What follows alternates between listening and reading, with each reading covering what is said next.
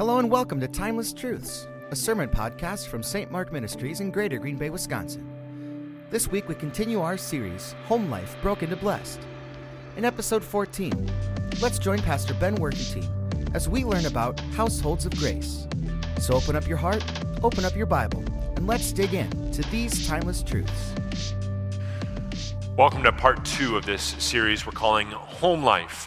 We're taking a look at our own homes, whatever that might look like, whether it's single with roommates, married couples with or without kids, retirees, all kinds of homes that God has given us and the vibrancy that we have as a variety, a patchwork of homes. We're looking this week at Ruth chapter 2. This whole thing is looking through the lens, Home Life, we're looking through the lens of Ruth, who is showing us what it takes to move from broken to blessed. What insight she gave us in Ruth chapter 1, and we'll continue in Ruth chapter 2. The U.S. Census Bureau has calculated the average number of people living under one roof, a household, if you will. People who live there full-time and together. That average number across America is 2.6. Your house might have less, it might have more, but unless you've got somebody walking around from their toes and just up to their belly button, you don't have exactly 2.6. But I bet if you looked at your home, the way the Bible talks about home, and incorporated all the people that the Bible usually thinks about in a home, that number would not be 2.6. If you thought about that coworker that you just love, you can't get along without. The school friend that comes over regularly and plays video games. Your extended family, your oasis group. You start counting the people that you regularly have contact with, that you have influence over, they influence you. The people that are always in your life, you start counting them up, it's not 2.6. You might quickly get to a dozen or maybe even several dozen. And Ruth chapter 2 helps us see how to make the most of those relationships, to move all of them from broken to relationships that are a blessing to everyone involved. You remember last week in Ruth chapter 1, this word came up and it became a theme. We saw it as a theme throughout the book of Ruth. You remember what that word is? I'm not going to ask you to say the Hebrew word. It's chesed. Remember our definition of that was steadfast, committed, loyal love. Ruth 1 put that theme on display between Ruth and Naomi. Ruth chapter 2, we see just how far that theme extends. Not just to close friends, we see it actually displayed by Boaz to even his employees. If you've still got Ruth chapter 2 open, your Bible or Bible app, open there. And scan again through especially verses 4 and 5. I want you to notice how Boaz and his employees greet each other. Did you catch it? Boaz greets his employees. He says, it's a blessing. The Lord be with you. And his employees respond, the Lord bless you. Now, I think it wouldn't be strange to say that a greeting like that in modern America at work might seem a little strange. If your boss walked in and said, the Lord be with you. Where am I? Because companies in America, businesses in America are secular things, right? Even companies that make a big deal of their Christian values or the Christian faith of the founder, the CEO, members of the C-suite, companies like Hobby Lobby or Chick-fil-A, they're fundamentally secular organizations. You don't need to be a Christian to work there. You don't need to pass a doctrine test to get promoted. Maybe you own your own business, or you're deeply involved in the work, in the leadership of the work that you're at. Your place of business probably isn't a Christian organization. It's probably a secular one. So it'd be weird if you walked in and said, the Lord be with you. People might think you're strange. But the question is, was it any more strange for Boaz and his workers in his day. Remember how we talked through the history of Ruth last week? It was a time of moral anarchy, moral relativism in the nation of Israel. God had largely been put aside. This nation that God had literally founded. He had named it, he had begun it, it had perpetuated through his promises, and they had shelved God. And so Boaz's greeting was strange even then. The workers, his employees, these harvesters, if they had gotten a different job in a different field with a different farmer, they would not have expected this kind of behavior. But Boaz was so committed to making his field a holy place where the Lord, the compassionate and gracious, slow to anger and abounding in love, the Lord was the center of his work. Maybe it makes you think of your work. And I think there's this idea floating around out there that if you really want to work for God, if you want to do God's work, you got to do it at church. You got to hand out coffee or greet people who walk through the door. You got to volunteer for children's church. Maybe you want to up your game and you want to lead at church. You want to do shut-in visits. Or maybe if you really want to be holy, then you get a job at church. You work there part-time or full-time. And if you really want to do holy work, you become a pastor.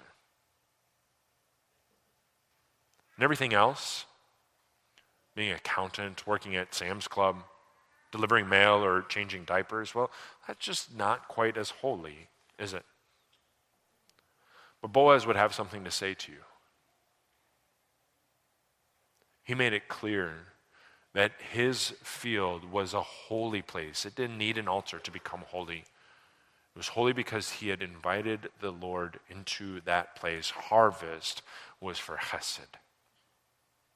He puts it on display in the ways that he interacts with and cares for his employees.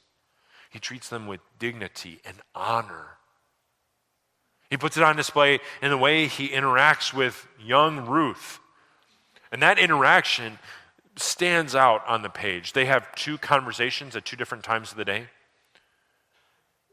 And the way Boaz talks to her, the way she talks back to him, it's remarkable. Because, let's be honest, Ruth was at a severely disadvantaged position. She was a foreigner. She was a beggar. That's why she was trailing behind everybody else and picking up just what was left over.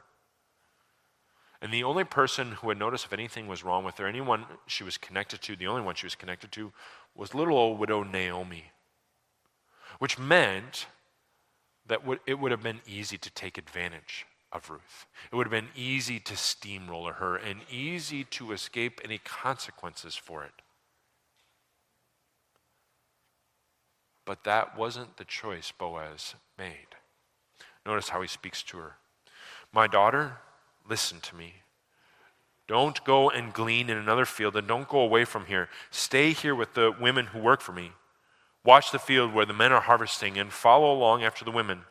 I've told the men not to lay a hand on you. And whenever you are thirsty, go and drink from the water jars the men have filled. He protected her because of chesed, because it was the right thing to do. He wanted what was best for her. And there in a nutshell, you have a working definition of chesed. In chesed, you make the needs of the other person the priority. So at your job, you don't need to put a Bible passage on the wall. You don't need to have an open Bible on the desk to bring chesed into your workplace. If you can do those things, great. I'm not telling you to not do them. Please do them. They're great conversation starters. But even if you can't, you can put your coworkers, your boss, your employees, you can put their needs first. You can so root for and facilitate their thriving for their sake without any ulterior motives, any selfish motives. And then when you do that, people notice because they are all too familiar with relationships with selfish motivation. They're used to that at their workplace, with their boss, with their company, in their marriage, with their parents. And maybe you're a little bit like that.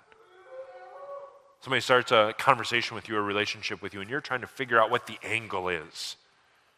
How are they trying to use you? What are the ways that they're trying to take advantage of you? It's so common, in fact, that suspicion of relationships has spilled over for way too many into a suspicion of God. Well, God just wants me for my money. God just wants me for my obedience. God just wants me for my worship. People assume that a relationship with God is like a relationship with anybody else, and God is just using us. He's got ulterior motives too. And if you have thought like that, you have good reason to.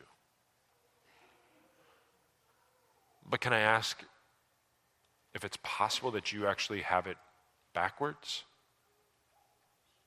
Would you ever consider that maybe relationships need to go the other way around? Instead of basing a relationship with God on your experience with relationships with people, then maybe you need to base your relationships with people on the pattern that God sets in his relationship with you, that he's the beginning and not the end. And what is that pattern? Let me show you just a couple of passages, a couple brief passages to help you see on what terms God has a relationship with any human being. We'll start in Romans chapter 5. Take a look at this passage. But God demonstrates his own love for us in this: while we were still sinners, Christ died for us. While you were dead set against us, while you were committed to your own sin, and one definition of sin is demanding that I be able to do it on my own terms and refusing to do it on God's. While you were still in that place, Christ died for you. He gave himself for you. He didn't wait for you to get your act together.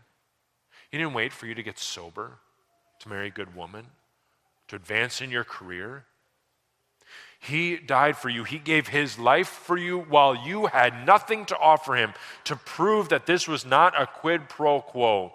He had your best interests at heart. That's his pattern. Another passage that demonstrates this, Ephesians chapter 1. For he chose us in him before the creation of the world to be holy, blameless in his sight.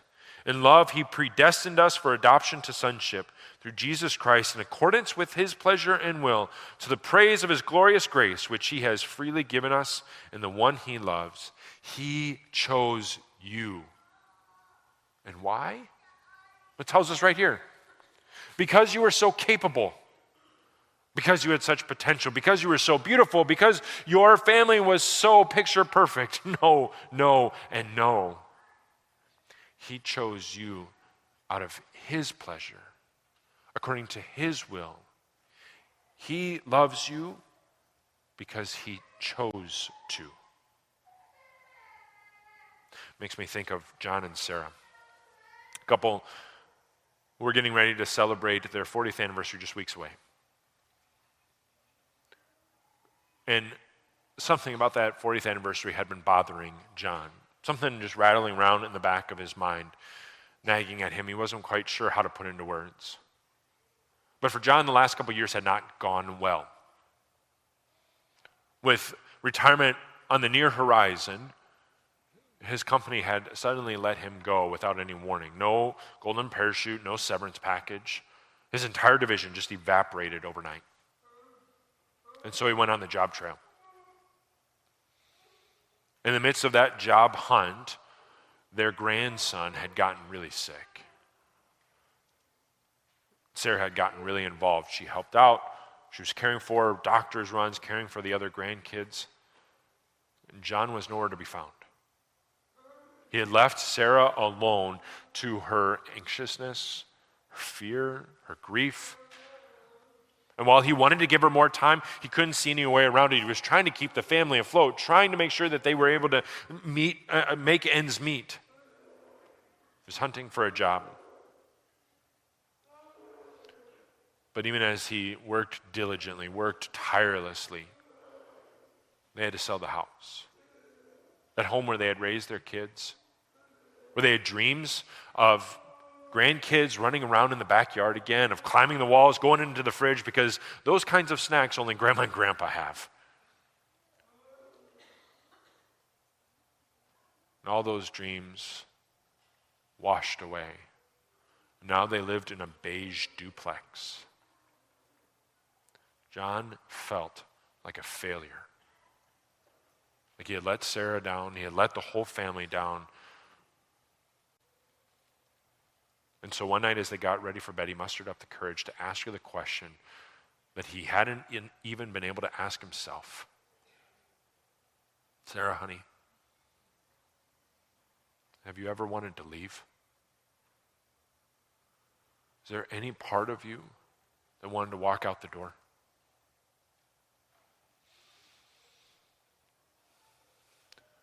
She paused and took a deep breath because she knew, she sensed that that question may have been the most important question John had asked her since he popped the question. She weighed her words. John, dear, I have loved you all these years, but not because of what you made, not because of your career, not because of what you provided. I loved you because I chose to love you. And you couldn't change that choice. I've loved you, I've chosen freely, and I have loved you freely.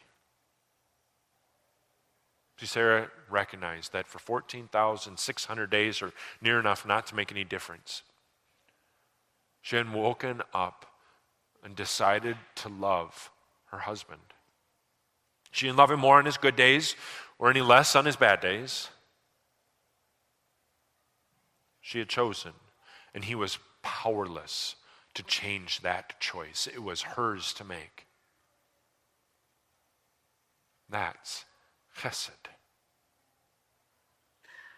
That's the kind of love, the committed, loyal love that your Father has for you, the kind of committed love that Boaz showed to Ruth, the same kind of love that she had showed to Naomi. And if you know the story of Ruth and Boaz, you know how this story ends. They end up getting married and having kids together. But in Ruth chapter 2, there's no hint of that. Naomi maybe starts suggesting it, but in their interactions, there's no romantic spark. There's no flirtation. There's just two people committed to putting the other person first. I need somebody like that, don't you? Because as I scan over all those relationships in my home,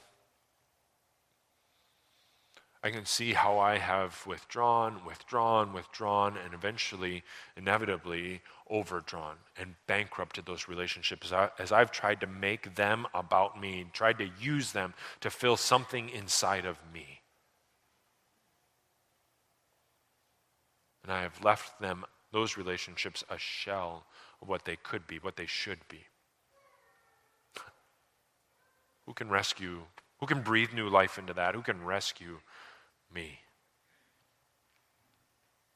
Naomi knows who can rescue her family. She uses that term, guardian redeemer. That's a specific title, a specific role within a family or a clan. Guardian redeemer had a really important job in Old Testament Israel and the ancient Near East.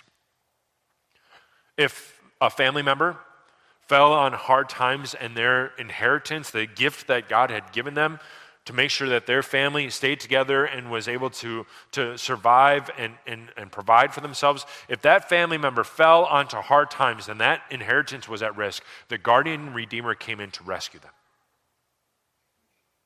If a family member was murdered, it was the guardian redeemer's job to pursue justice, to make sure justice was done.